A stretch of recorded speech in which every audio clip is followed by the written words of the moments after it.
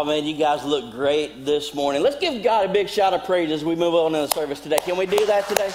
Hey, everybody watching online, thanks for staying with us. Hey, if you just tuned in, just remember to like and share this live stream to help us get the word out there. Guys, we are now 2 Sundays into 2021. Doesn't it feel different?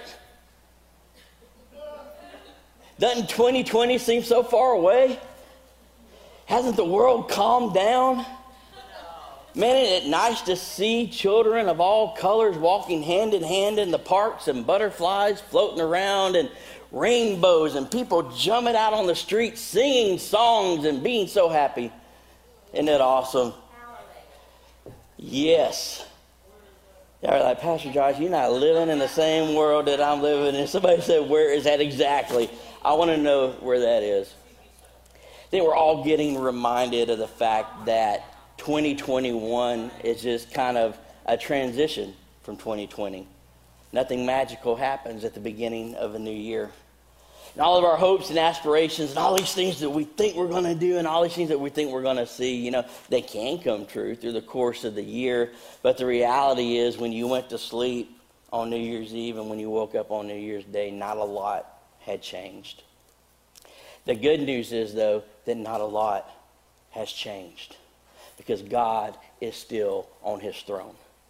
God is still in control. He is still the same yesterday, today, and forever. None of the stuff that we're seeing happening right now in our country and the world has affected him one bit. He is still in control of the entire situation. Okay, that's where I get my peace. Not by what Fox News says or what CNN says or whatever your news source today. So we got a lot of bootleg news sources out there right now. A lot of underground news sources giving us all information. Doesn't matter where you're getting it from. Jesus is the source of peace. Okay? Not the information we're getting from the world. You know, I was thinking on that stuff and thinking about all of the things coming up for our church this year. Because what do we have to be excited for if it's not Jesus? What do we got to be excited for if it's not God? If it's not what he's done in our lives? If it's not the faithfulness that we've seen him show over the craziness of last year. Man, how many of you can say that God was faithful last year? Through all the craziness, through all the trials, through all the upheaval, God was faithful. He's faithful. He's faithful. You guys online, you know what I'm talking about because there were days where you didn't think you had enough in you to get through to the end of the day, but God gave you the strength that you needed to get through. He's faithful. You know, I was thinking about all that stuff. I'm thinking, man, we want to jump back into 21 days of prayer and fasting as a church starting next week to get our focus on him like never before. And we're crazy enough to plan a Super Bowl party on February 7th so that we can invite people in so that we can show them the love of Jesus and hang out and have some fun. And hopefully see Kansas City win another Super Bowl title this year. We'll see how it goes. But we'll see how all that plays out. But it's just, if you're not careful, you'll let what you see paralyze you and keep you from moving forward. And when I look at the Bible and I look at God's track record, he's never been a God that shrinks back. He's always been a God that moves forward. And he's always called his church to move forward. And I was thinking about, you know, just moments from last year and moments just from life in general. And I started, you know, looking on photos on Facebook, and I found this photo of me and my wife, Kelly. If you don't know who my wife, Kelly, is, if you're a guest here today or new watching online, this is her. She is much better looking than I am. This is a trip that we were blessed with to be able to take to Alaska to go see my sister there, and we had a blast. It was so much fun. And I was thinking about that and thinking about the laughs we had there and how much fun it was and all the things that we got to see, and started clicking around, and I found this photo of my 2 girls. Thought I'd share this one with you. Now, if this doesn't say parenting, I don't know what does. This is parenting in a nutshell, right? Parents, am I telling the truth? Let me hear an amen from the mamas. You know, like dads don't, mama knows the real truth right there. Listen, sometimes you got to keep peace in the house, okay? I was looking at my daughters, and they were just young as could be there. And Abby's so much older. Hannah's so much older now, and they're into all kinds of new trouble nowadays. And just thinking back on these moments in life. Life is made up of moments. Good or bad, life is made up of moments. And I was thinking, because I like to reflect this time of year and look back on things and think, how many moments in history would it have just been really cool to be a part of? Outside of family, outside of friends, just key moments in history. I would have loved to have been there to hear Dr. Martin Luther King Jr. give his I Have a Dream speech. I would have loved that, to have heard that happen, to have seen that happen. I would have loved to have been there when Germany finally surrendered and World War II was over. It would have been awesome to see that happen. To think how awesome it would have been to be in the stadium when Auburn came back from 24 points down to win the Iron Bowl and beat Alabama and then go on to win the national title. That would have been awesome to be there to see that. But you think, I'm an Auburn fan, in case you didn't know. We all have our flaws, I guess. But just think back on these moments in history, even recent history, to see these things happen. Would have been awesome. These great moments in the church. And I think none of those moments, though, would have happened if it wasn't for a moment a few thousand years ago, a couple of thousand years ago, when a guy named Jesus took his disciples on a walk. He said, I want you guys to follow me. And he took them on a few days' journey, just shy of about 100 miles from where they were, up to a region called Caesarea Philippi. And he led them to this place, and this is just textbook Jesus stuff right here, because he was leading them to a place that if you were a Jew, you didn't go to. And especially if you were a rabbi, you didn't go there, because the temple of the false god Zeus and temple of the false god Pan were there, and they were sacrificing to them and worshiping them and doing all this stuff. And the place was literally known as the gates of hell because of all the demonic activity and the evil and the darkness that was associated with the area. Jesus took them there. I think what's running through the disciples' minds when he gets them there, why are we here? Here goes Jesus again, going to a place that you're not supposed to go to, reaching out to people you're not supposed to reach out to, and reaching across the aisle to those people that are supposed to be too lost and too dirty. Here he goes again. Jesus turns around and looks at them, covered with sweat and dust and dirt. And he starts what's going to happen here with two questions. And the first one is this. He looks at his disciples in the setting and he says, hey, who do people say that I am? Who do people say that I am? And they start rattling off answers. Well, you're a great prophet. You're a great teacher. People are saying this and that about you, And I don't think Jesus was so much concerned about what people were thinking about him. That's just not Jesus. He was asking a question to set up another question. And he looked at his disciples and he says, okay, who do you say that I am? This was amazing. Who do you say that I am? Because people are going to say one thing. People are going to do one thing. But who do you say that I am? And I think that's a question that we can ask ourselves today. Who do we say that Jesus is? Not the person sitting next to you, or not your mom, or your dad, or your grandmother, or what we believe here as a church. That's what they say. But who do you say that Jesus is? Who do you say that he is? This is an incredibly powerful question, because our perception of who he is going to influence everything that we do for him. It's going to influence our relationship with him. It's going to influence how devoted we are to him. Like, if you think that he's just a God up in the sky who's ready to judge us and whack us, who's a million miles away, it's going to affect how you go to him. It's going to affect how you approach him. But when you understand who he really is and the grace and the love that he freely gives to everybody. See, seeing him in that light, it makes you want to run to him instead of trying to hide from him. Who do you say that he is? And I think that's a great question for all of us to ask heading into 2021, not just individually, but as a church. Who do we say that Jesus is? Is he just a concept? Is he just a building that we go to once a week to sing a few songs and give some money and an offering and hopefully get encouraged? Or is he really our Lord? Is he really our Savior? Is he really the building block, the foundation that we're building our whole life on? Who do we say that he is? It is a powerful question that Jesus is asking, and Peter opens his mouth and finally gets something right. This is one of those moments, A+ Peter. He says, you are the Christ. You are the Messiah. You are the Son of the living God. It's amazing. Peter was recognizing everything. You are the Christ. You are the anointed, chosen one. You are the Messiah. You are the one who's going to rescue us and redeem us. You are the Son of the living God. You are God's Son. You are here in the flesh, but you are 100% God at the same time. He got who Jesus was.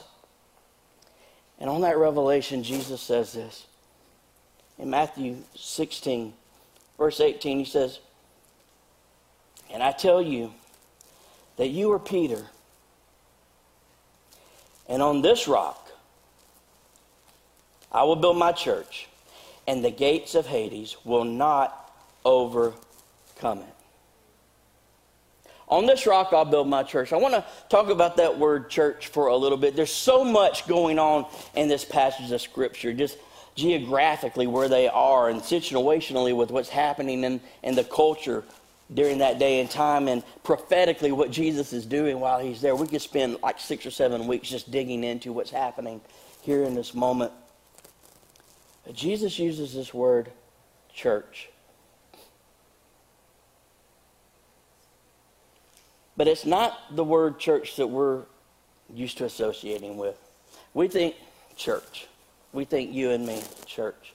It's not what Jesus is saying. Church is a word that was used in the translation of original Scripture to put down into some kind of word that would bridge the gap between its original meaning and what we would understand today as a concept. It goes beyond an organization, to us, the body. But what Jesus was saying was this. He used a word called ecclesia. Ecclesia. He says, on this rock, I will build my ecclesia, and the gates of Hades will not overcome it. Ecclesia wasn't just a word that Jesus pulled out of the air and created right then and there, okay? This was a term that was common in the day. That's why it's important to do a little bit of study beyond what you're reading in the pages of your Bible, because you're looking at a dynamic translation of the literal Greek, Hebrew, and Aramaic language that the Bible was originally written in. Okay, you're getting a today version in most of the Bibles that you're reading. NIV, NLT, ESV, WXYZ, whatever version you got out there. There's like 10 million of them. They're all translations of the original text. Ecclesia was a governmental term. Some of you guys might know that. You guys watching online, you might know that. It's a governmental term. And it actually, an ecclesia was a group of people that was chosen by a king or an emperor or a ruler. And their job was to represent that king when he was not present in a territory that they had conquered. An ecclesia's job was to come out separate from the body of the population and to enforce and execute and implement the commands and the laws of the king and the kingdom. So if the king said it, it was the ecclesia's job to implement it. And here's what's crazy, okay? It wasn't their job just to be middlemen puppets. But as long as they acted within the parameters of kingdom law,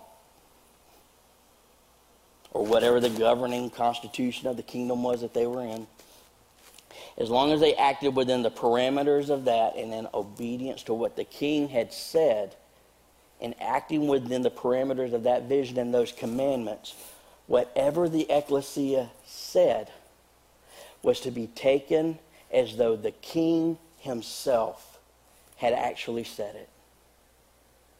Because they represented his power and his authority, not just his rule. What Jesus was saying here is mind-blowing.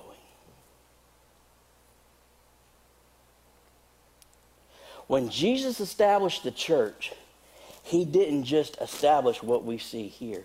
He established a governing body to rule in his place, to execute his authority in his place, to move within his power freely within the parameters of the truth of his word. This is why Jesus said right after that, he said, listen, on this rock I will establish my church. The gates of hell or Hades won't prevail against it or overcome it. And then he says, whatever you bind on earth will be bound in heaven. Whatever you loose on earth will be loosed in heaven. What you operate in here on this earth will reflect what's in operation in heaven.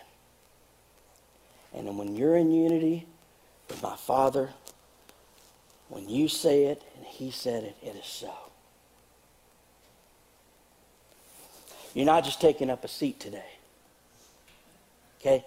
Yeah, you're the body of Christ. Yes, we are his church, but it goes deeper than that. Jesus established something powerful when he started the church. He started something powerful. Jesus, he changed everything. Jesus changed everything. Everything.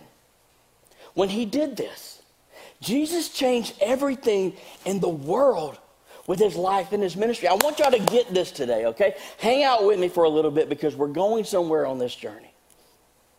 He changed everything when he started this church. Nobody had seen anything like it. He's talking about a representation of authority and power that is connected to heaven, but it's here on this earth.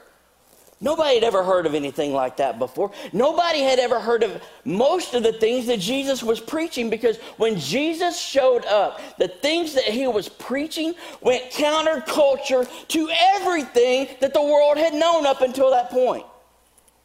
Everything. Since the beginning of time, the world had operated by a set of standards and a certain way. And when Jesus began his ministry, he started turning all of that upside down. He looked at the Pharisees and the religious leaders. He looked at the face of religion and he goes, no, it's not going to be like that anymore. Now we're going to talk about something called relationship with your Father in heaven. And you can be one with me like I am one with the Father in heaven. Nobody had ever talked about anything like that before. Not in the Jewish temple, not in any pagan temple. It had all been our attempt to somehow earn some kind of standing through our physical sacrifice for whatever God it was that we were worshiping. And Jesus said, none of that matters anymore. It is on me now. Relationship. He changed everything with what Jesus taught, guys. Think about this. He turned the world upside down. The teachings of Jesus went straight against racism, went straight against slavery that was so prevalent in the day. We're still dealing with these issues today. We're still dealing with the issue of race today, and we act like it's something that started in the 60s. Jesus started dismantling racism and slavery over 2,000 years ago when he started opening his mouth and preaching this new gospel. He turned everything upside down. And it's just as important today as it was then. Jesus taught in a society where women had no value at all. Think about this. They were pretty much less than possessions, just a little bit over pets and their societal standing. Like if you're a woman, you were that's what you had to look forward to. You had no identity. You became the wife of whoever you married, but you had no voice. And here comes Jesus saying that women were equal with men, because we were all the children of God and we all had the same value in him. Turned culture upside down. No wonder so many people hated Jesus. It wasn't just the religious leaders, and while people were flocking to him because of the words of life he was speaking and the different concepts he was speaking, and he was showing how different God's values were from our values, there were people that hated him because of the change that he represented. Jesus began to reach across aisles that you weren't supposed to reach across. Touching dirty people that you don't touch, speaking healing and bringing life. Crossing racial and cultural boundaries. He did this with every day of his ministry. Every day of his ministry. And then he turns around and he says to us, now you will be my representative in this world. Now you will be the one who goes and carries out the work that I've started. You will be my ecclesia, representing my standard, my rule of law, my way of life in this earth. And he absolutely changed everything. The early church, when they caught on to that as the disciples went out, they literally turned the world upside down. Not just in a spiritual way, guys, but every way possible. Every way possible.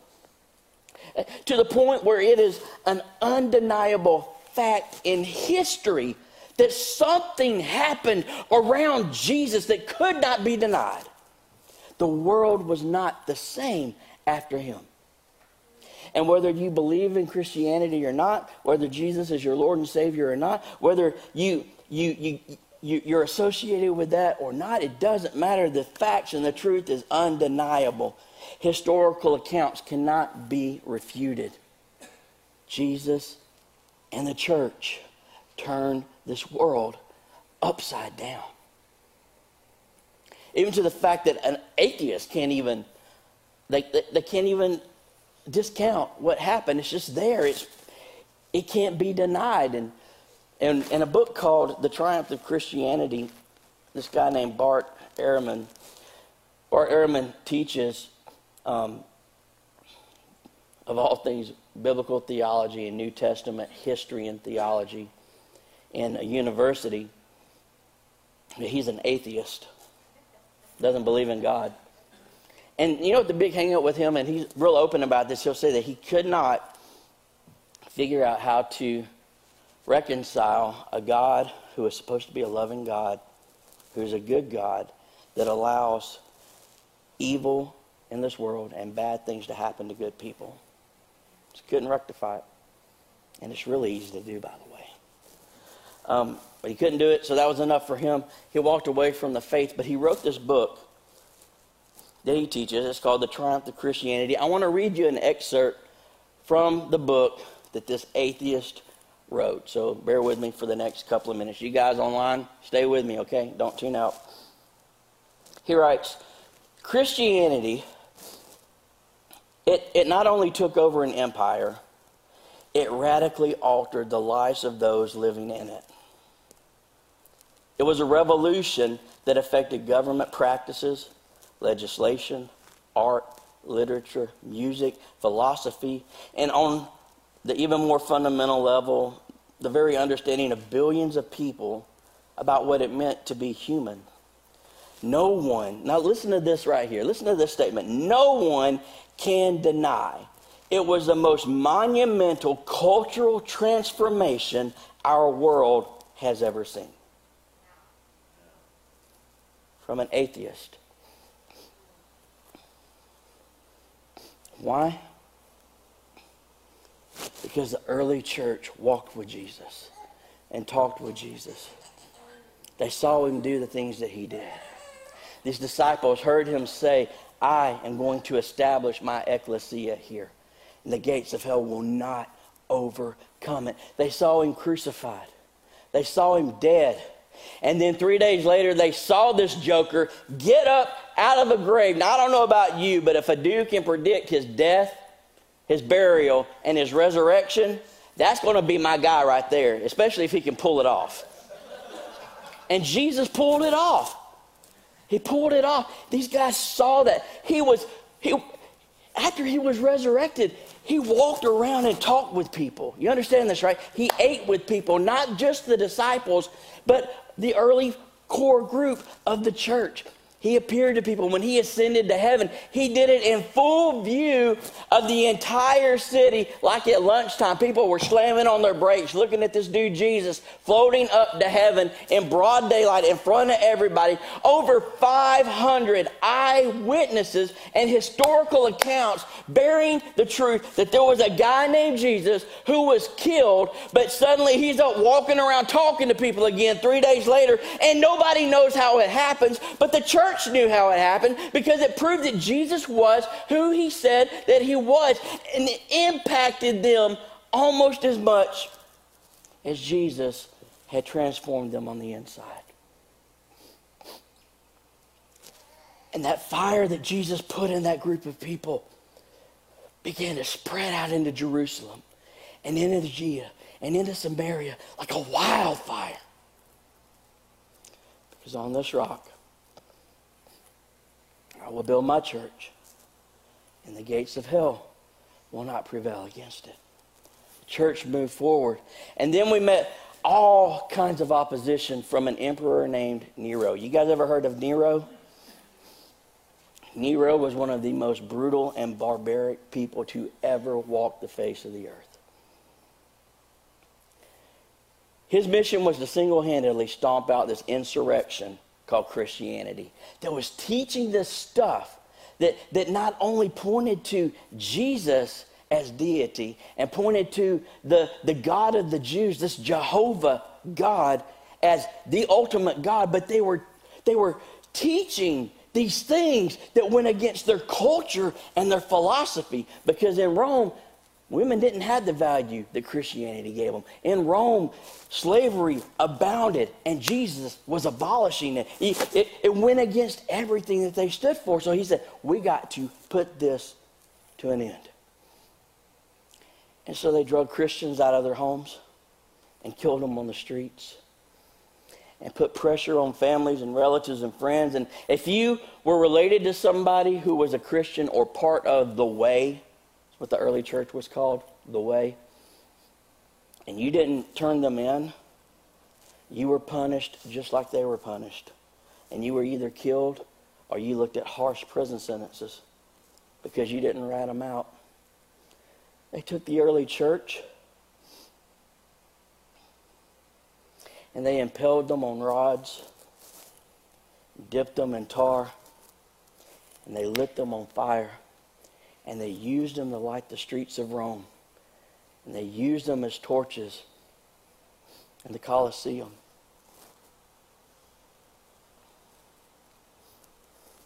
They beheaded Christians just because Jesus had changed their life. And he ran them through with swords. They beat them with whips. They beat them with rods. They used them for entertainment in the Colosseum. And gladiators would rip them to pieces with their weapons for the entertainment of the whole society. They would take spears and pin them down to the ground and turn wild animals loose on them. Wild dogs, wild hogs that would just tear them apart, and there was nothing that they could do.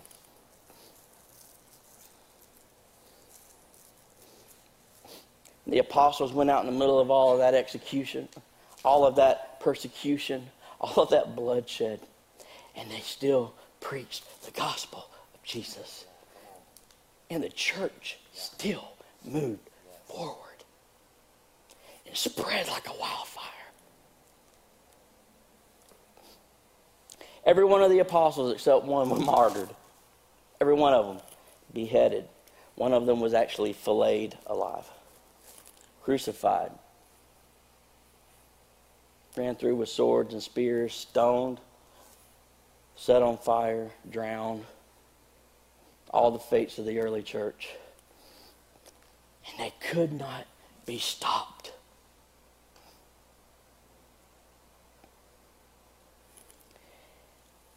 Just 200 years after the church faced the persecution of Nero. 200 years.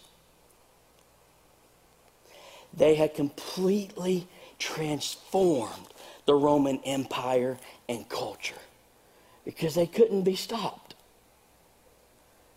In under 200 years, there was a Caesar, there was an emperor of Rome who gave his heart to Jesus.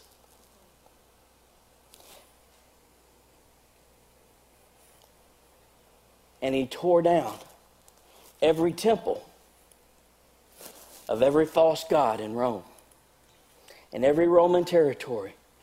Tore down the statues, destroyed the foundations, and declared that Jesus was the Son of God. And Christianity would be the official faith of the Roman Empire. And pointed people to him. Why? Because on this rock, I will build my church.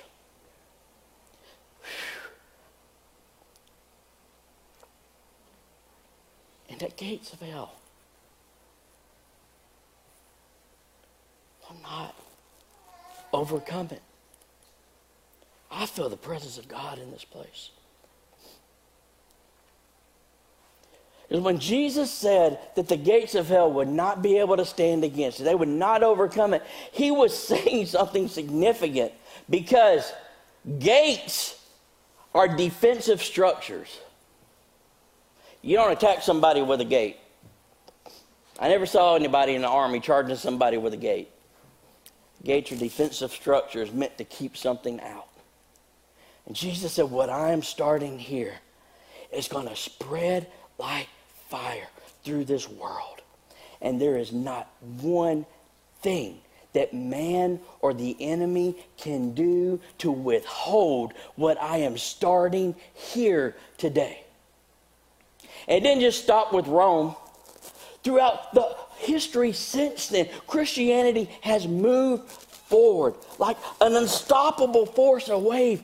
It's like a revolution that Jesus started, transforming history. We have moved forward as the church, as his ecclesia, through wars, through famines, through plagues, through global pandemics. This isn't just the first one. We've seen kingdoms rise and kingdoms fall, and presidents rise and presidents fall. And we have seen the best of the best become the worst of the worst, and the church of Jesus Christ has still marched forward one step at a time. Because on this rock, I will build my church, my ecclesia, and the gates of hell will not be able to withstand it or overcome it. Throughout history, we see these people, these powerful people of faith. You see Martin Luther jump up and call out a church that is getting it all wrong. A church that's saying you have to buy your way into heaven and earn your way into heaven and taking advantage of the people. And Martin Luther says, no, it is by grace that we're saved. And he goes up to the church and he nails 95 theses to the door and begins a reformation that sweeps across the world. Because the church moves forward. And out of that reformation, you see powerhouses in Christianity like John Wesley. You see D.L. Moody. D.L. Moody, this guy would preach in a time where there was no television, no mass communication, no social media, and crowds of between 20 and 30,000 people would show up to hear the gospel preached by this powerhouse of the faith. He had this creed that he led his life by. It.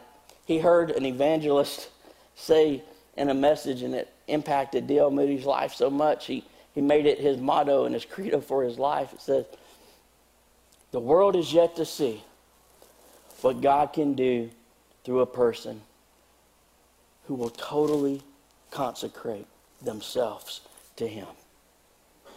D.L. Moody said, "I will do my utmost to be that person." Think of greats like Billy Graham, who impacted our modern era. Came from nowhere, dirty feet, country road.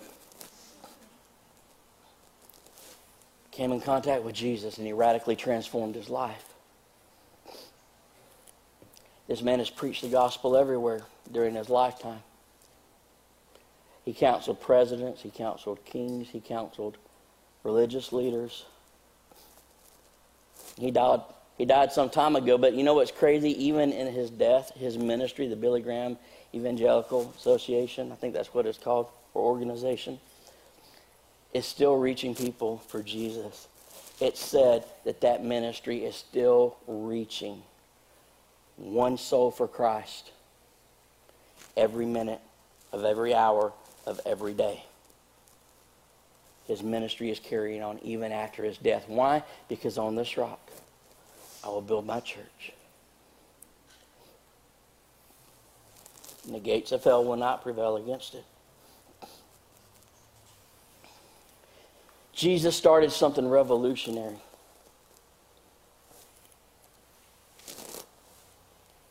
Year after year, decade after decade, century after century, millennia after millennia throughout history. From then to today, guys, the story of the church has been a church that has moved on, undaunted, in the face of persecution, trial, hardship, with and without. The church has never stopped moving forward.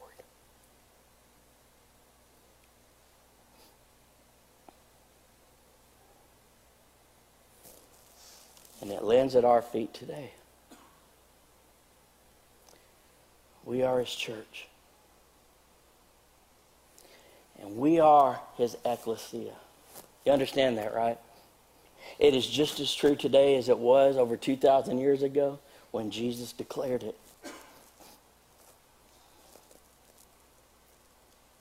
And each of us individually gets to decide what we're going to do with this message. What we're going to do in our part of this revolution that Jesus started, that transcends culture, that transcends government, that transcends religion. It's something that the world has never seen before. And it's still carrying on today. And on the seat next to you or in front of you, you've got a blank piece of paper. I want you to pick it up and I want you to look at it.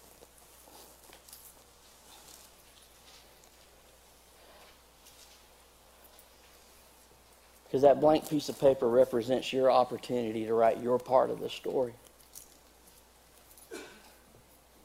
I wonder what you'll write. I wonder what I'll write. I wonder if Jesus tarries and he doesn't come back in our lifetime, which he very well may. But I wonder if he decides not to, what history will write about us. What the scribes of heaven will write about you and write about me. That in our opportunity to carry on this legacy, to do our part, to write our page, our line in this beautiful story called the church. What will we write that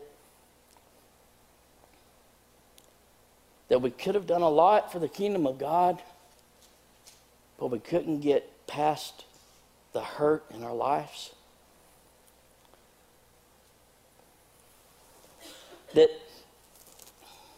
That we had the opportunity to see a revival sweep across our country that had never before in history been seen anywhere.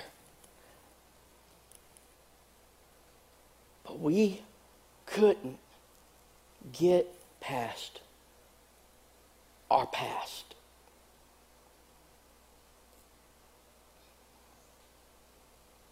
We couldn't get past that church leader that hurt us so many years ago. We couldn't get past whatever the offense was with the person that sat on the other side of the building from us. Or we walked away from the faith because somebody wrote something mean on Facebook.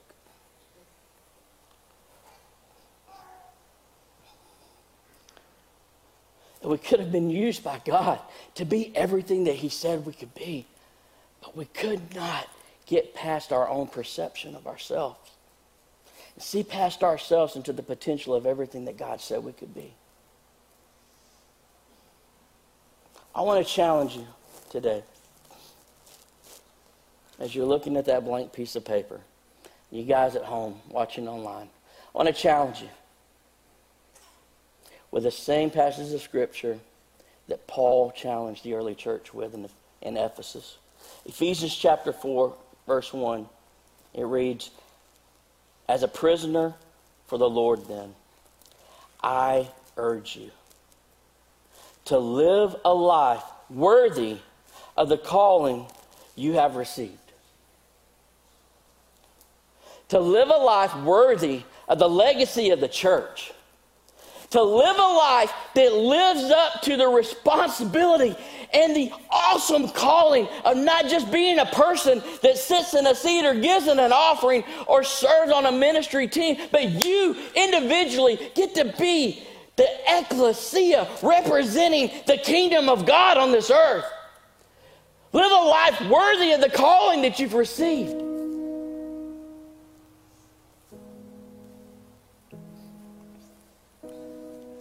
Because Jesus died to give you the opportunity to become so much more than I think what we settle for.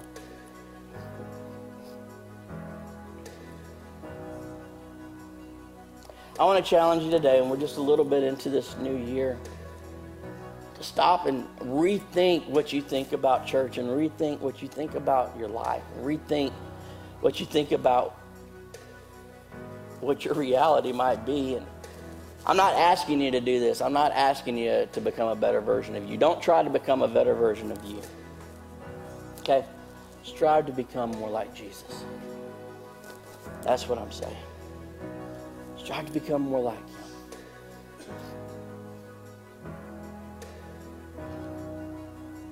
Can you imagine? Just imagine. These last few minutes that we're together today. Imagine. You guys online, imagine. Imagine a church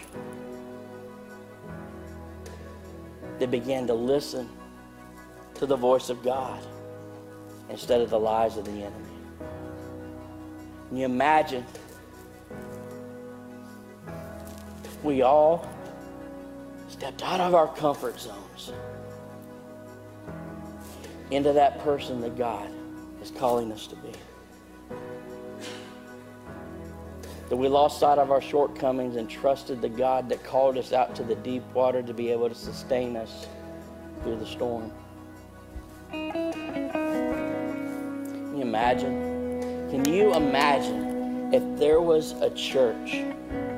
Can you imagine if we as a church, all of us, not just some of us, but all of us, can you imagine if you went after God like never before in your life this year, starting today, and allowed Him to work inside of you to transform you from the inside out into that beautiful creation that He envisioned you could be?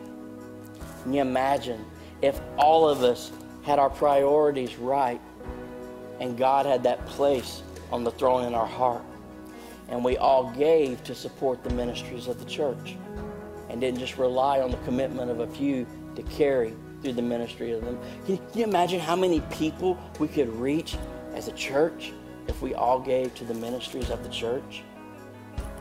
Can you imagine if we all found our place to be involved, to be a part of the body, to use our gifts and our talents? And the ministries here are the outreach ministries that have yet to be birthed out of here. Can you imagine? Can you imagine if we would stop being. I want you guys to get this. Can you imagine what this church would look like if we could switch our thinking from a North American 2021 version of what a church is supposed to be, and we became the ecclesia that Jesus said he was establishing on this earth. With all the power, with all the authority, with all the rights, with all the privileges. Because a church like that, the gates of hell will not prevail against. Bow your heads and close your eyes this morning. Heads bowed, eyes closed, no one looking around. You guys watching online, if you would, just join with us in this moment. Bow your head, close your eyes.